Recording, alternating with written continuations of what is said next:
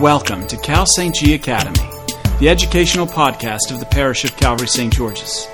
These podcasts are intended to inform and deepen your faith so that you can share your faith thoughtfully with the world around you. For more information about the parish, go to calvarystgeorges.org. And now, break out your moleskin prayer journal, and let's get started. The Year of the Bible is a series of Cal St. G Academy. Each episode will cover a new book of the Bible in a concise, in-depth, and ultimately edifying way. These lectures are recorded live each week at Calvary Church in New York City. Today we're taking a look at the St. Paul's Epistle to the Romans, and this is the Gospel, literally as the revelation of God.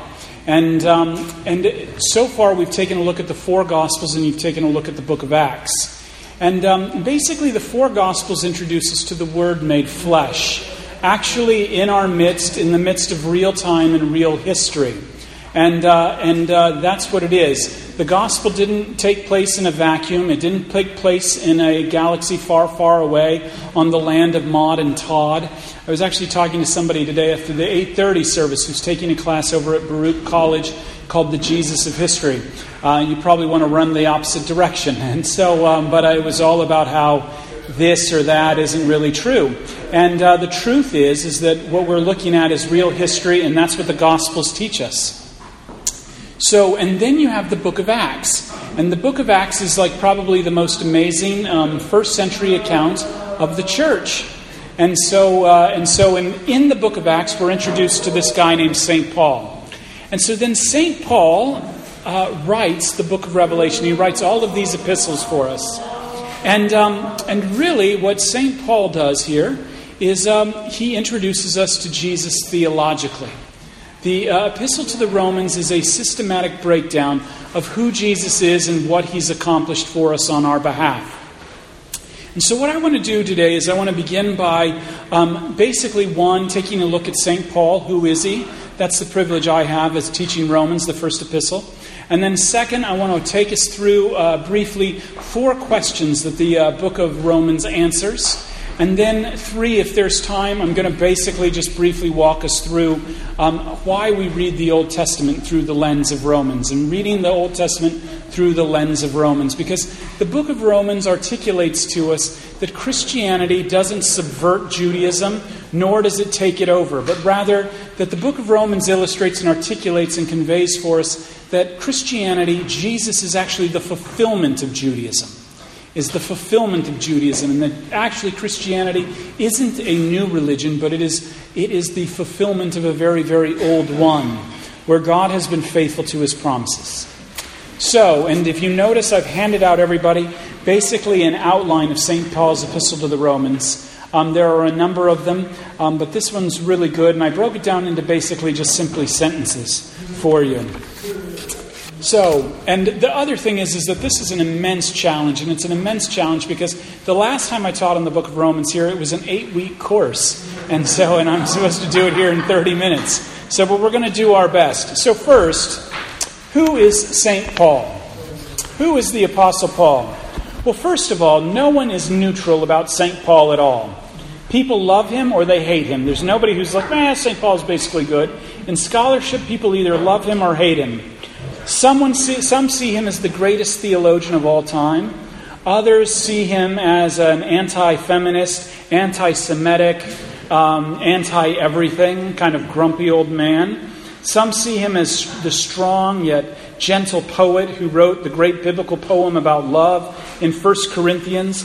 Others see him as some sort of theological bully trying to conform everybody to his image of Jesus. Some see him as a person who is really into table fellowship and making sure everybody minds their P's and Q's around the table. But the fact is that many of our misconceptions about Paul are not based at all on sound historical and scriptural judgments. The primary source of St. Paul and his life is in the book of Acts. And then what he wrote about himself in his epistles. And then a few of the early church fathers, they wrote a few hagiographies about him. and articulate who he is. But essentially who St. Paul was St. Paul was a man of two worlds. Paul lived in two distinctly different worlds. His thought and his ministry were influenced, though, by both of these worlds. One was Jewish and one was Greek. Greek and Roman are two words, though, that we use interchangeably when we're talking about this. The Romans ruled the world, Pax Romana, but it was everything functioned in Greek. And so it's kind of like living in Los Angeles, you know what I mean? All the street signs and everything are in Spanish. You probably speak Spanish at home. But the functioning world is the United States. And this is how it was in the Roman world. Everything functioned under Rome, but you probably spoke Greek, and everything functioned in Greek. But this is, but so you have Paul, and he's living in two worlds. And Paul was a man of his time, and he was a man of his place. He was a hot-headed Mediterranean who was quick to defend the gospel he had received. Paul was born in a town called Tarsus in Cilicia, what is now modern-day Turkey. And it was a Greek-speaking part of the Roman Empire. And his parents came from Galilee, according to the ancient writings of St. Jerome. And so, and he was also known by his Jewish name as Saul of Tarsus. However, he took on Paul after his conversion. And he was considered in that time to be a Hellenized Jew. Now, what do I mean by that? These were Jews who lived in the diaspora. These were Jews who lived in the Greek-speaking world. And so he was a Hellenized Jew, and he could trace, if you read his epistles, especially Philippians, he traces his line back. He knew his line. He knew that he was a Hebrew. He knew he was of the tribe of Benjamin. And to the law, he belonged to the Pharisaical party. And his letters reveal that he knew Greek and he understood Greek thought. You see him in the book of Acts at the Agiopagus, where he speaks to Greek philosophers. So he was immensely immersed in this world. And he was a Roman citizen. This is also very significant, which implies that his father also was a Roman citizen. So St. Paul was a man who lived in two worlds. The Jewish world, where he knew his lineage and his tradition, and also the Roman world, or the Hellenized world, where he was a citizen of the empire. Now, as a Pharisee living in the diaspora, Paul was one of a group of Jews, and especially as a Pharisee, who policed the boundaries of religion. What could easily happen in the Greek-speaking world at the time was that influences could enter in. You know what I mean? Influences began to enter into Judaism. And so the Pharisees outside in the diaspora, what they made sure is that the religion of Judaism was faithful to the law of Moses. And Paul was an extremely, extremely passionate Jew. And he often uses the word zeal to describe himself. And he grew up in Jerusalem, or he went to Jerusalem where he was educated at the feet of Gamaliel, who was one of the great Pharisees of the day. And some hold that he was a rabbi, which means that he also would have had to have been married. But on his way, so he received, and if you read about the book of Acts, Saul was actually held the jackets of the men who stoned Stephen, the first Christian martyr. And then he had received papers to root out and kill followers of the way, or Christians in Damascus. And it was on this way that he encountered Jesus and had a real encounter with Jesus, so much so that Jesus knocked him off his high horse. Knocked him off his high horse, and he was blinded and later converted. And this conversion was so powerful, he eventually went back to the apostles, and they were all a little nervous, because the equivalent of Saul becoming a Christian would be like as if Adolf Hitler all of a sudden became Jewish. Like everybody would be like a little nervous about this. Not a little, a whole heck of a lot. This guy coming around. And now he is teaching about how Jesus is the fulfillment of Torah. And so he goes away to Arabia for 3 years to really process this whole thing. And so he comes back, and he starts to teach what's called the scandalon of the gospel. And this really infiltrates especially the book of Romans, the scandalon of the gospel, and 1 Corinthians. So, and what's the scandal of the gospel? Well, it's this unthinkable idea that the Messiah could have suffered upon a cross and died. This would have been a huge problem and would have caused everybody to question, because Paul writes about this in 1 Corinthians. Jesus is a scandal to the Greeks because he takes on flesh, and he's a scandal to the Jews because he seems to lighten up the law, which couldn't be further from the truth. But Jews were called to be a light to the nations. And the story of a crucified Messiah definitely had the opposite effect. It could actually cause Judaism to be ridiculed in the Greek world. And so let me say a little bit more about his conversion. On the way to Damascus, he experienced a vision of Christ, which changed his entire life. It changed him from a persecutor to a supporter of Christianity. John Calvin actually describes his conversion as this. St. Paul, God took a wolf who was Saul of Tarsus and transformed him into a lamb as Paul, who became a herald of the great shepherd. Christ himself ordered St. Paul not to go back to the Jews, but to witness this message to the Gentiles. And at the time, most of the Christians were followers. They were still considered part of Judaism. So in reality, Paul switched from simply being a Pharisee of the Jews to being a Christ follower of the Jews. And Paul reports in Galatians that he immediately went to Arabia. This was his seminary education for 3 years to process what happened to him before he went on the way. But following his visit, he set out for Antioch on a mission trip through his home area, which would have been Syria and that part of Turkey that's all at war right now. You know what I mean? And there he went and he converted the Gentiles. This helped make Christianity a universal religion. Not just a religion of Judaism, but a religion for Jews and Gentiles. And while we're all here why we are all sitting here in Anderson Hall today. And towards the end of Paul's life, Paul was imprisoned in several places, but he was imprisoned in Jerusalem, but then sent to Caesarea, and then he was eventually sentenced and was put in prison in Rome, where he arrived in 60 A.D. And he spent 2 years there under house arrest. And Eusebius, who was an early church father, reports that St. Paul was beheaded under Roman Emperor Nero in either AD 64 or 67. And this is a very powerful point, because a lot of people want to try and make the Gospels and the book of Acts much, much later than they were written. But like Paul, it's clearly said that he was executed under Roman, it's agreed during the Neronian persecution, which would have been in the 60s. And in the book of Acts, it's recorded that he goes to prison. But like, if the book of Acts is essentially his message, his gospel, or about his life, his death would be an important event to record. And that's not in the book of Acts. So this begins to date things much, much earlier. So, we come to St. Paul's epistle to the Romans. Let me say a few words about St. Paul's epistle to the Romans. St. Paul's epistle to the Romans is probably, like Paul himself, one of the most influential and controversial books in the entire Bible. It's divided the church, and it's brought the church together. And many have referred to it as the gospel according to St. Paul. And it functions as a catechism, if you will, of what the Christian faith is all about. It's a short, systematic theology because it answers 4 questions.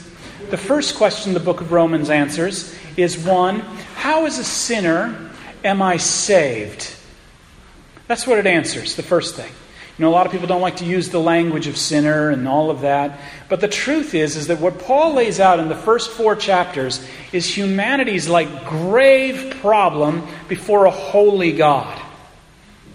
And not just Jew, but not just Greek or Gentile, but both Jew and Greek.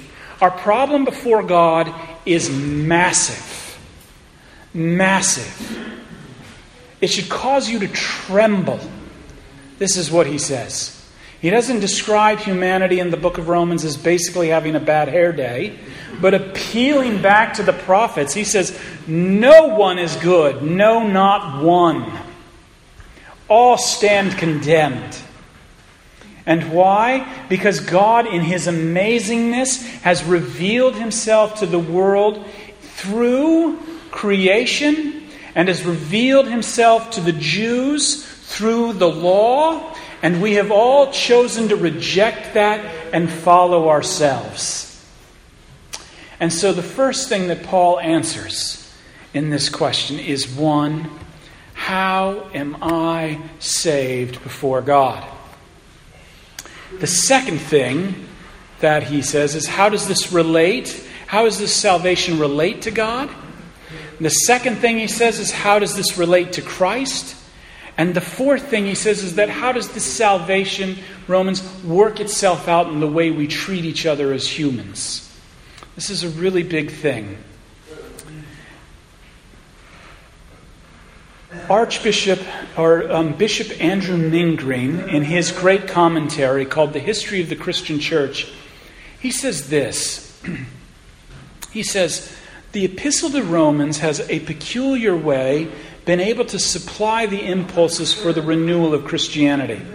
And when the church has slipped away from the gospel, a deep study of Romans has often been the means by which the lost has been recovered. And the truth is that this is the case. Whenever the church has gone off the rails, and it goes off the rails all the time. You know, it did it in Augustine's day with the Pelagians. Who are the Pelagians? These are the people who taught that, man, basically God doesn't make no junk. And Jesus is your example. And if you do your part, God will do His. That's total heresy. They taught free will. It's total heresy. Nobody believed that in the church. And they taught this. And it was St. Augustine appealing back to the book of Romans to bring the church back to its truth. The same thing had happened with the innovations of the medieval Roman Catholic Church. And what did Luther, what did Calvin, what did Thomas Cranmer appeal to?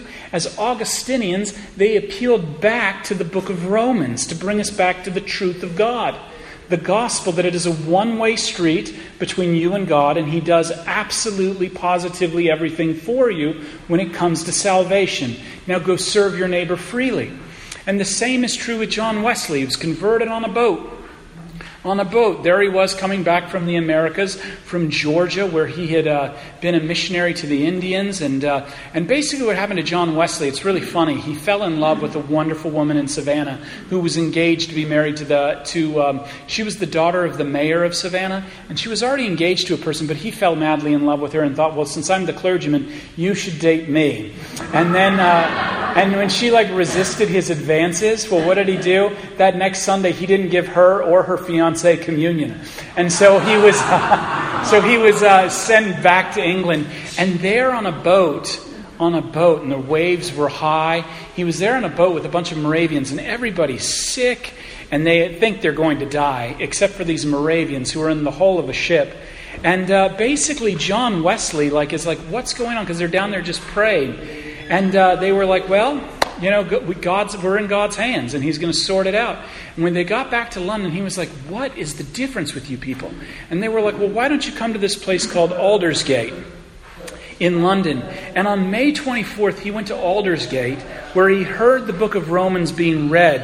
And he said, my heart was strangely warmed. And he later wrote, I felt I did trust, and he's already a clergyman. Here's the thing, and he says, I felt I did trust Christ and Christ alone for salvation. And an assurance was given to me that He had taken away my sin, even mine, and saved me from the law of sin and death. Let me read to you what William Tyndale said about the book of Romans. He was one of the great English reporters. He says, no person can verily read it too often or study it too well. For the more it is studied, the easier it is. The more it is chewed, the pleasanter it is. And the more groundly it is searched, the profound and eternal truths that are found within it are so great a treasure of spiritual things that lieth hid therein. Martin Luther said this about the book of Romans. Rightly the chief part of the New Testament and the clearest gospel of all, that it would be well worth memorizing so that a Christian could recite it by rote, word for word. And St. Augustine, let me tell you about him and his conversion. Very powerful. He belonged for a long time to what was called a sect called the Manichaeans. And the Manichaeans, they believed that basically in dualism, that there's an equal power that's good to an equal power that's bad. And like basically there's a divine chess game going on. And he had struggled with vices all the time. And, and one of those vices was a sexual vice. And he had children and things like that before his conversion. And he used to always say, Lord, we'll start tomorrow. But anyway, he went to, that's my plan all the time with a diet. Definitely tomorrow. But anyway, he went to Milan, and there in a garden of a friend, he heard a young child sing, Tolle lege, which means take and read. Take and read. And there in the garden was an open Bible that was open to Romans chapter 13. And Augustine read, clothe yourself with Christ, and do not think about how to gratify the desires of the flesh. This, of course, blew his mind, and where he was later converted and baptized by Ambrose of Milan. And then Augustine would later become the Bishop of Hippo, which is in Algeria today, or parts of Tunisia. And he would become the dominant church theologian between basically St. Paul and Martin Luther. So the book of Romans, and this is the interesting thing. All the time people want to talk to us about what's innovative. And people will approach the church and always thinking about innovation and new and creative, cool things we can do. And what we learn is that Christianity moves forward not by being innovative and creative, because we'll never be cooler than the culture around us. That's just the truth. I mean, especially here in New York. You cannot outcool New York ever. And so the way the church actually moves forward, the way the church grows, is by going back to the beginnings, back to the book of Romans. And that's what we do. And I want to encourage everybody to go back and take this outline that I've written and read, mark, and inwardly digest it. Because it's not about innovation, it's ultimately about reformation. And the church is always reforming itself. So, St. Paul, what's some nice things that people have said about the book of Romans? What they said. Finally, let me kind of walk through what are some of the things in the overview of the book of Romans. And then if there's time, we might talk a little bit about the Old Testament. Gosh, probably not. So anyway, we'll go from there. But first, how as a sinner I am saved? How as a sinner am I saved? Well, Paul writes this first in Romans chapter 1, verses 16 through 17. He says, "For I am not ashamed of the gospel, for it is the power of God for salvation to everyone who believes, to the Jew and also to the Greek, for it is the righteousness of God that is revealed from faith for faith. As it is written, the righteous shall live by faith." So how is a sinner saved before God? He's saved by faith in the work of Jesus. And what Paul does for the righteous shall live by faith, what he's done is he's taken the work and the writings of the prophets. When you see the work of the prophets, they give you all of these things you should do. And then it's boiled down into Haggai or Malachi, love justice, love mercy, and walk humbly with your God. And then here, in this prophet, it is the just shall live by faith. It's boiled down to this moment. And Paul wants to make the point, especially in Romans chapter 4 and Romans chapter 5, that Paul is not inventing a new religion. And especially in Romans 4 and 5, Paul actually appeals to the Torah, that he's not making a new religion, because this was the accusation. Oh, Christianity's a new religion. And what he's saying is no. And in the book of Romans chapter 4, Paul appeals to Abraham. See, in traditional Judaism, if you come to our Jewish Christian Bible study even today, the Jewish rabbi will always appeal to Moses and to the Torah. And they see themselves as walking through the wilderness even to this day. And Paul says that's a huge mistake. You have completely misread the entire Bible. He upends it. And this is why he's oftentimes accused of anti-Semitism. But it's not true. He's telling the truth. He's like, hey, everybody, there was a covenant made by God between Abraham 500 years before Moses. 500 years. And Moses believed God, and it was credited to him as righteous. And so God is the one doing the work, and he appeals back to Romans or Genesis chapter 16 and 24, and he walks through this about the sacrifice where Abraham lays out and they make a covenant together. And you remember, Abraham cuts all of these animals in half. This is a suzerain covenant where, so basically the way it worked in Mideastern kingship is that when two kings got together to sign a treaty, the little one and the greater one would cut all the animals in half, and then the little one the lesser king would walk through those animals. And the idea would be whatever happened, if this covenant is broken, whatever happened to these animals will happen to the lesser king. And if you remember in that, the animals are cut and God himself walks through those animals. And Abraham is deeply asleep. And God promises Abraham that he'll make him a great nation. And it says Abraham believed and it was credited to him as righteous. And Paul argues in Romans 4 that word belief is not just for Abraham, but for all of us that believe that God in Christ will save us. That is credited to us. So Abraham now is the father of all who believe. And it's so funny because if you read the book of Exodus 16 through 24, this is the Mosaic law, the covenant, the law that God establishes with Moses. The people immediately break it. And Moses appeals to God not on the basis of his relationship with God, but appeals to God based on the covenant that he's established with Abraham, Isaac, and Jacob. And see, this is Paul's argument here, the whole argument, that is not about what you do that defines you, but what God has done for you that defines you, and that this is a principle not just made up in Christianity. Do not believe the nonsense that the Old Testament is like testimony A, and the New Testament is God's plan B. Like, oh, they couldn't get it together, let me send nice Jesus. Like, that is not it.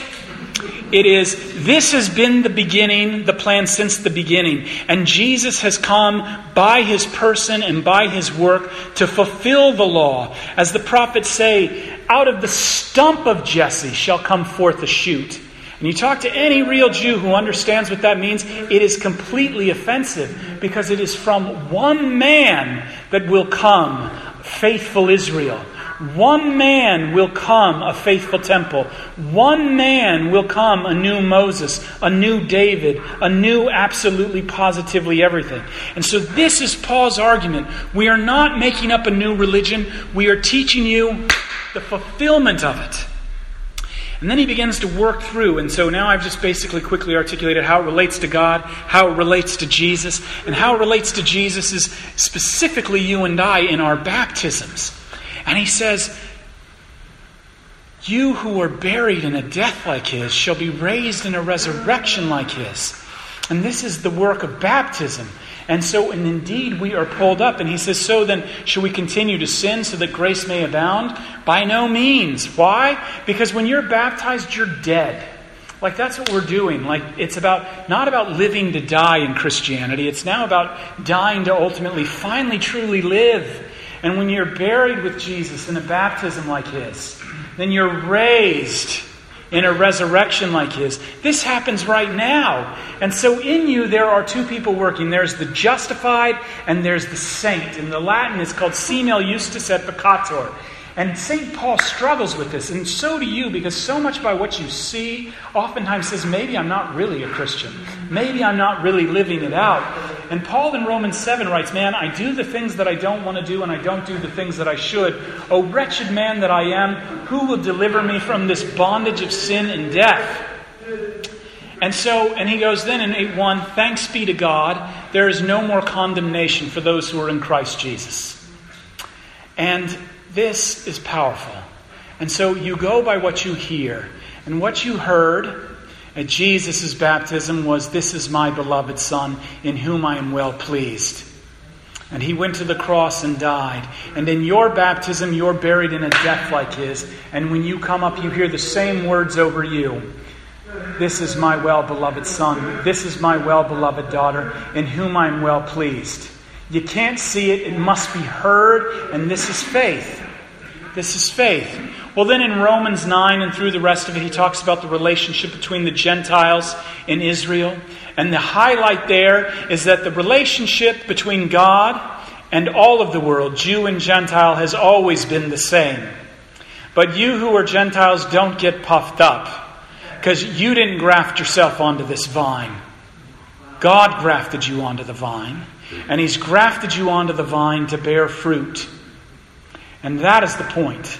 And so we don't get puffed up, but in humility, we say, thanks be to God. The great theologian Bo Geertz, he wrote this amazing book called Through My Own Eyes, which are small novellas of the gospel stories told from other perspectives. And there's one of the Syrophoenician woman. Do you remember that story? The story of the Syrophoenician woman. She comes to Jesus and she's like, my daughter's sick. And He's like, hey, it's not right for me to give food to the dogs while the children have not eaten yet. So terrible.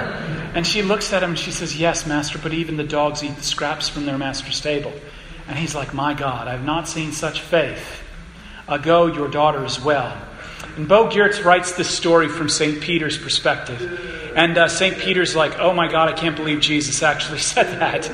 And then when he sends her off, he makes the point, he says, indeed, all of the promises have been given to our people first.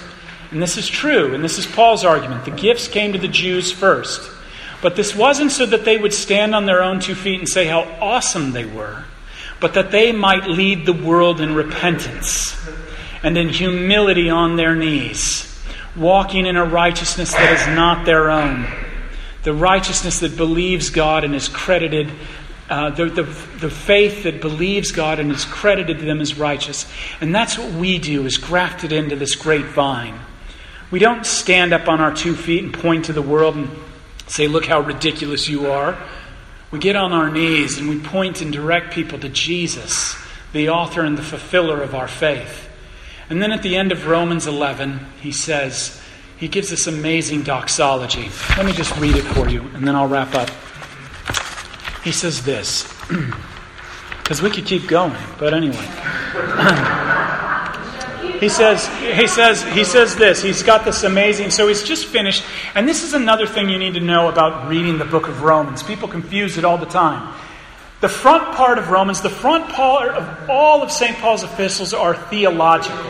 He lays out to you what he has accomplished, what Jesus has accomplished for you in his person and work, and then, in view of these mercies, how you live your life for your neighbor. It's not, but what happens is that people muddle these two words, law and gospel, and you get glospel. And it's like, man, if you want to make the baby Jesus happy, you better start getting your act together. You know, you're a sinner, and now you've been saved by grace. Get your act together. Learn how to dance so you can stay in the dance. That is nonsense. Yet that's what's pitched all the time.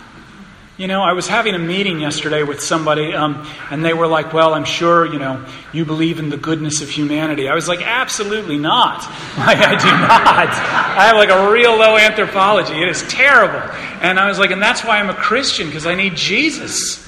If I could basically get this together on my own, I wouldn't go to church. But I can't. I need a Savior. And so Paul talks about this salvation and theology. And at the end of Romans 11, he says this.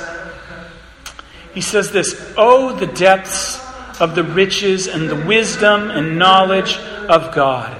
How unsearchable are His judgments and how immeasurable His ways. For who has known the mind of the Lord? Or who has been His counselor? Or who has given a gift to Him that He might be repaid? For from Him and through Him and to Him are all things. To Him be glory forever and ever. The gospel leaves us basically speechless. And then he says in Romans chapter 12, therefore, whenever you see a therefore in the Bible, you might want to know what it's there for. It's hearkening you back to everything he just said. Therefore, I appeal to you, my brothers and sisters, in view of God's many mercies, present yourself as a living sacrifice, holy and pleasing to God, for this is your spiritual worship. Now, what does that mean? What does that mean? So, in view of God's many mercies, whenever you're feeling down and out, look back to all that Christ has accomplished for you. And in view of God's many mercies there, let that propel you forward as a living sacrifice. Now, there's a difference between a living sacrifice and an atoning sacrifice. An atoning sacrifice does something for God. But God has done all the sacrifices we need. And so we offer ourselves as living sacrifices. What does this mean? We offer ourselves up in service of our neighbor. We go out and we witness to our neighbor. We love our neighbor, not because we have to, but now because in view of all those many mercies, what God has done for us, we can. I don't know if you remember, about 12 years ago, there was a big cleanup New York City project. I've used this as an illustration several times. And you guys have had me now long enough where you'll start hearing my illustrations over and over again. But that was supposed to be really funny. But anyway, the point is that there were all these actors and stuff that were talking about, get out and clean New York. And then they had Gwyneth Paltrow at the very end, and she's there painting a wall. And you know she wasn't painting that wall very long. And so, and she was like, and besides, it'll make you feel better. You know, what the gospel does as a living sacrifice is it finally gets us outside of ourselves. It's no longer about us feeling better. It's no longer about any of that. It's about, man, this amazing love, this amazing sacrifice that God has laid his life down for you and I who were once his enemies to make us children of God, and nothing can strip us of that, so that we might go forward and serve our neighbors freely, not because it makes us feel better, but because we want to. We love to. And it is what it is to no longer be conformed to the world. So in conclusion, the book of Romans, read, mark, and inwardly digest. For it is the powder keg that can cause an explosion, not only in this church, but the church around the world. And Lord knows we need to come back to it. Lord knows we need to come back to it. But we'll begin it here. And we won't begin with innovation, but we'll begin with the book of Romans and the gospel and Reformation. Thanks for tuning into this episode of Cal St. G Academy. All of these podcasts are recorded at live events and lectures hosted by the Parish of Calvary St. George's in the city of New York. Want to hear more? Stop by the church sometime and attend one of these events live. Or swing by one of our many services where we seek to rightly divide the word of truth week by week, with sermons that always point to where we end and God begins. Find out more about all of our events and offerings by visiting calvarystgeorges.org. And if these free podcasts have meant something to you, and you feel led to support our ministry, head on over to calvarystgeorges.org/giving and make a donation today. Thanks again, and we hope to see you soon.